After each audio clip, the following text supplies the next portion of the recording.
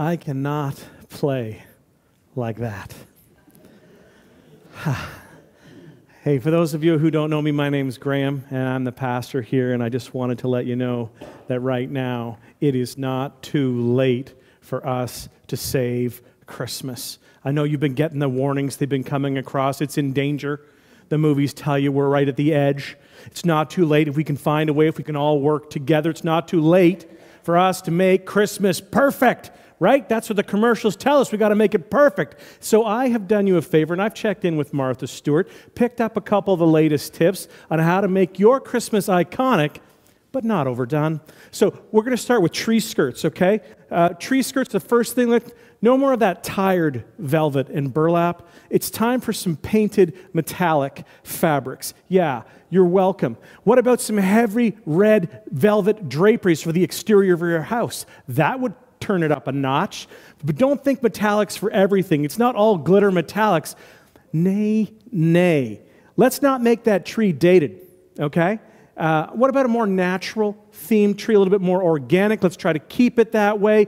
No more of those on its way out color themes for your tables. No more of that winter wonderland color scheme. It's time to move on. Navy and white tablecloths. Think silver placemats. And why purchase stationery, right?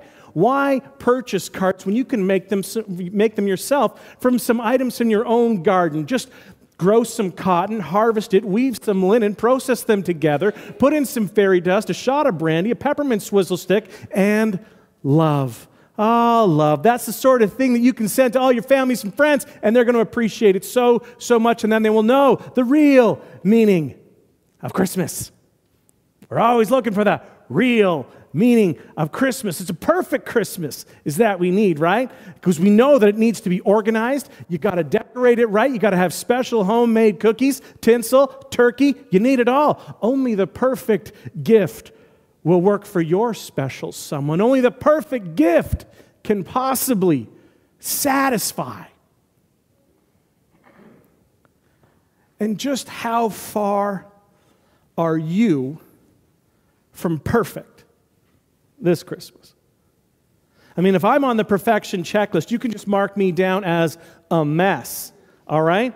My planning is a mess. I can't keep up with Martha, and I'm pretty sure that I don't want to, and I'm pretty sure that I don't need to, and neither do you. There's a big separation from mess to holiness, from holiday to holy day. Christmas is not about perfection. The holidays are to be celebrated, sure, but not as performance days, but as holy days.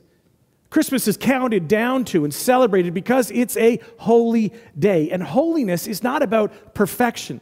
Holiness is not about me and not you. Holiness is set apart. It's special. It's set apart for something special. You are holy, or at least you can be. You can be set apart for God's use. And you think, well, where would God use you in the real world with real stuff? This season is for you, and it's not just a through you kind of thing. You're not just a pipe that God sends blessings through to other people. You start as a reservoir. You are filled first, and then the overflow spreads beyond you to those around you.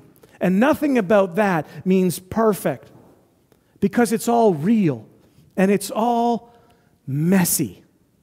The Gospels, those are the books that are written all about the life of Jesus. They start messy. Gospel of Matthew, the very first one in the New Testament, starts with a long genealogy.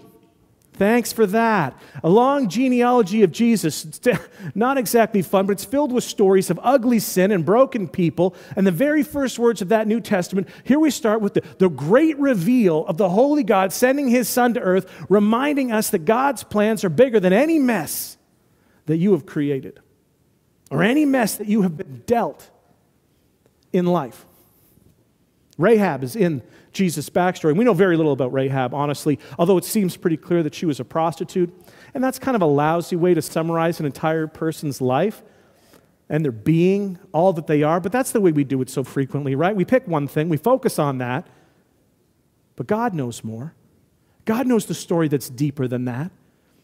And for many of us, we don't know a lot of the other characters that are in that Bible genealogy that's mentioned in the Gospel of Matthew. And you read some of those names. Maybe some of you get quick summaries. They come into your head. Oh, I know that story.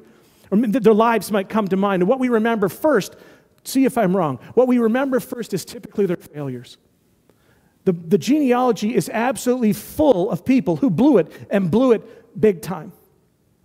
What we also know is that God transforms and uses each of those people and redeems those people and uses their varied pasts to make a difference around them. And when we become part of God's story, we are transformed. And the world around us too. Out of that genealogy comes Jesus. Out of the great mess comes the great Messiah. Christmas is about God identifying with the marginalized, not the powerful. Identifying with them, drawing near to them, becoming one of them, and being with them, being with us. In the mess, in your mess, God with us. Emmanuel. Luke, he's the guy who wrote the Gospel of Luke. Yeah, you guessed it. He does such a thorough job with the historical details. He sets the scene. He gives us this. Here's the Christmas story. I want to make sure you understand where it fits in time and location. So Luke chapter 3, starting at verse 1, this is what he says. It was now the 15th year of the reign of Tiberius, the Roman emperor. Pontius Pilate was governor over Judea. Herod Antipas was ruler over Galilee. His brother Philip was ruler over Iturea and Trachonitis. Lysanias was ruler over Abilene. Verse 2, Annas and Caiaphas were the high priests. At this time, a message from God came to John, son of Zechariah, who was living in the wilderness. So Luke lists all the political and religious leaders of the whole world in their world. And then he notes how the word of God bypassed them all and came to crazy John out in the wilderness. The locus of God's presence and activity is not found in the corridors of great power. It came to the man who was out in the wilderness eating locusts with a touch of honey. Of the great and powerful list of people that Luke mentions who are all on the scene, which of them did God contact about the arrival of this new king who's sent to rewrite it all and to save all of humanity? Which ones? None of them. He did not go through a single one of the established, powerful political leaders, nor did he connect with any of the highly influential religious leaders. The Gospels tell of a God who has a way of surprising us with where and with whom he shows up. So where's the center of God's action? It's not in places that the world deems the most put together, the most important. God's greatest places of action are hidden. They're hidden from the eyes of the socially powerful. The reach of God's action touches everything, but the center of it is on the margins. Perhaps our version of Christmas has become a bit too sterilized, too resurfaced, too refinished. And when we do that, when we allow that to happen, something gets lost. And it's something of great importance. We sing carols like we just did. We sing Christmas carols with lyrics like, "Little Lord Jesus, no crying he makes," right? And you're going, as a parent, right, that never happened. We have nativity scenes in our homes, in our churches, which are, necessarily Spartan. Less is more. Sanitized, and thank you very much, they're germ-free. It's all nice, and it's neat, and it's orderly, and everyone looks calm and utterly at peace. And I think that these things, they don't represent the first Christmas well at all. Our memories of Christmas are the ones that we've already experienced, mixed with the ones that we feel like we are supposed to have. The feelings that we were supposed to have. Something has been lost. That first Christmas was anything but neat and tidy. you got a teenage girl and a surprise pregnancy. The man that she's engaged to be married to, he isn't the father. In fact, God is. So her fiance is ridiculed, shamed, thinking of bailing on her. And when it comes time for her to give birth to the child, she gives birth to him among the sights and the smells of animals. When Christians don't know the story behind the story of Christmas as well as we think that we do, we risk turning Jesus' birth into a fairy tale or a bedtime story every year. When we think of Jesus' birth, we usually picture an adorable baby Jesus laying in golden straw surrounded by Mary and Joseph, some cute little lambs and a few friendly shepherds, all lit by the warm glow of a lamp, right? And we do this because while we know that Jesus' first century birth was not clean or not sanitary by modern standards, we want it to look warm. We want it to look nice and as inviting as possible. But when we keep going out of our way to clean up the story like this, we risk sanitizing it, sanitizing reality. And in doing that, we diminish the good news that's in that story. The truth is that in first century Israel, shepherds kept their sheep in damp caves, where the ground was thick with manure. The roof was covered with soot from fires that have been lit for warmth because it's freezing out there. And the walls are caked in bird droppings from all the nests built into the crevices of the caves. And you can still find those caves in fields and open spaces all around the town of Bethlehem to this day. The entrance to that cave might only come up to your chest so that you would have to duck down to get in. And then when you're inside the cave, you probably couldn't stand up straight. The inside would probably smell like a mixture of mold and sheep manure. And if I or you were to enter that cave, we would probably gag as we came in. There would not have been any golden hay for Jesus to lay in and no warm light, just damp, cold, mildew-covered rock and an overpowering stench. But this is where our hope was born.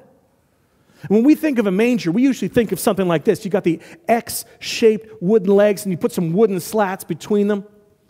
A wooden trough filled with straw. And little 8-pound, 6-ounce newborn infant Jesus nestled snugly in the warm and inviting hay. But most likely, the mangers were actually made of stone, not wood, and they would have been used to hold water, not hay. So this means that Mary probably had to empty out stagnant water from a cold stone watering bowl in order to place Jesus in it, to give him a place to sleep while she tried to recover from a zero medication childbirth. No hay, no warmth, no comfort. And we know that there were shepherds there. We hear about the shepherds at the birth of Jesus, but the art and the movies, they take these shepherds and they tell us they're probably grown men with full beards, right? But culturally, you know what? This might surprise you. The shepherds in the Middle East are typically young girls. Even to this day, the youngest daughter in the family is usually given the role of tending the sheep, caring for the sheep, unless there's no girls in the family, and then the shepherd job goes to the youngest son.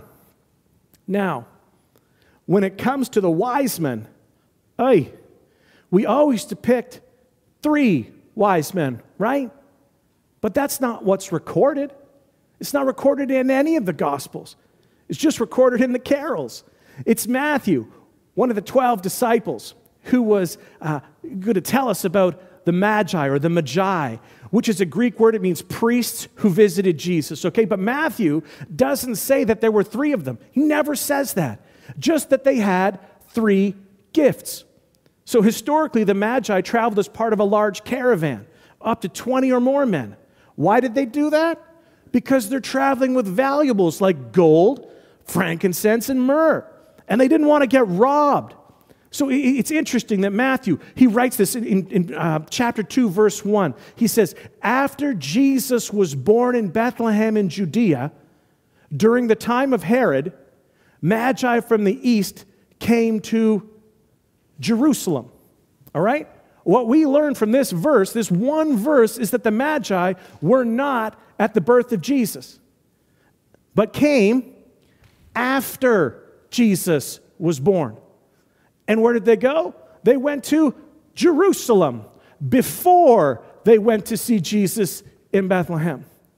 And then Matthew, in verse 9, that star that the Magi are so famously following stopped over the place where the child was.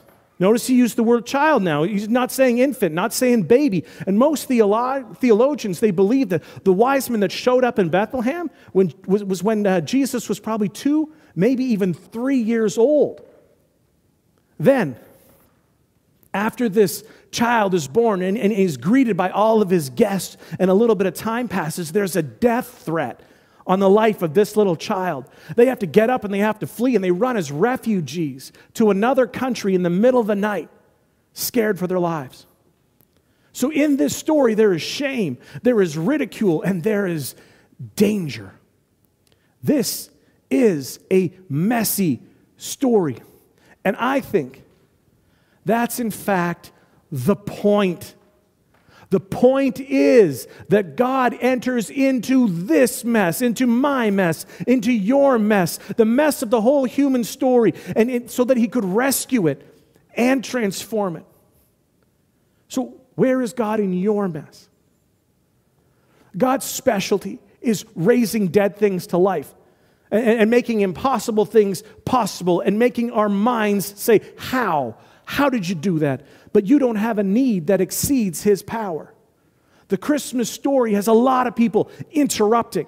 Most people are all about the tasks of normal life. They're surviving and they're working. They're just trying to get by. They're in the fields. They're far away from religious activity. But they're also right in the middle of temples and ceremony. And maybe the takeaway is that we can't escape God. So my prayer for you, for us tonight, is that God interrupt us. God interrupt us to be with us. Maybe we change the carol to, "O come, all ye faithless, joyless and defeated." Because Christmas, the Jesus birth celebration, is for the weary. It is for the messed up. It is for the broken. If your life is not Instagrammable, then Christmas is for you. And one of the best biblical descriptions that we have about the gift that God gave us comes in the middle of Jesus trying to explain to a man who thought that he already knew everything. He had trained and he had learned and he had been accepted. He'd even been leveled up in society and in the religion of his people. He received his explanation, and the explanation made his head spin. He's filled with thoughts like, "But how can this be? I don't get it. This is not what we have been expecting at all." And maybe the same will be true for you. Perhaps the most famous verse in the Bible, John chapter 3, verse 16, "For God so loved the world that he gave." Because he loved, he gave. Kind of sounds Christmassy, doesn't it?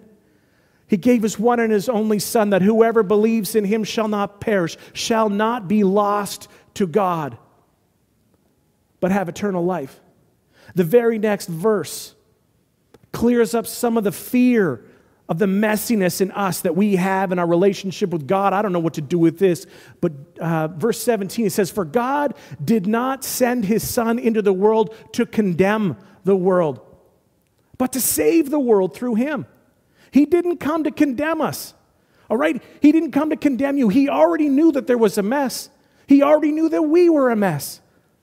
He didn't come to hammer it home. He didn't come to find fault. He didn't come to accuse. He didn't come to condemn, but he came to save the world through himself. He saw the problem. He recognized our need. He wrapped up the gift that we needed, a Savior. Not the gift that we expected, the gift that we needed. And he sent himself to earth for us. And when he did that, he forever changed the notion of God and holiness throughout the world. He redefines the whole idea of mess and holiness. And our gift is not to be perfect, but to live out the gift of love. Because God loved, He gave. We've been given that love. We live that out. 1 John chapter 4, verse 8. Whoever does not love does not know God, because God is love. 9. This is how God showed His love among us. He sent His one and only Son into the world that we might live through Him. Verse 10. This is love. Okay, not that we loved God, but that He loved us. And He sent His Son as an atoning sacrifice for our sins, for where we fall down, for our selfishness. 11. Dear friends, since God so loved us, we also ought to love one another. Because we love, we give. There are so many gifts to be unwrapped. There have been so many sales and so many purchases and payment plans, but the mess that we get caught up in kind of gets hidden from our sight so much of that time. We overlook it entirely. It's even invisible. To describe it seems ludicrous. How could that be true? But it requires a transformation of our hearts and our minds to see it clearly. Sometimes you can only see things when you are surrounded by the unfamiliar as a contrast. So in our pursuit for more, or the perfect gift, or the next gift, you might begin to sense a quality in the people around us, in our culture. And our culture has a sickness. This is part of our mess that God came into. Think about this. You will not find the world weary in the impoverished nations where they struggle and suffering is the most prevalent.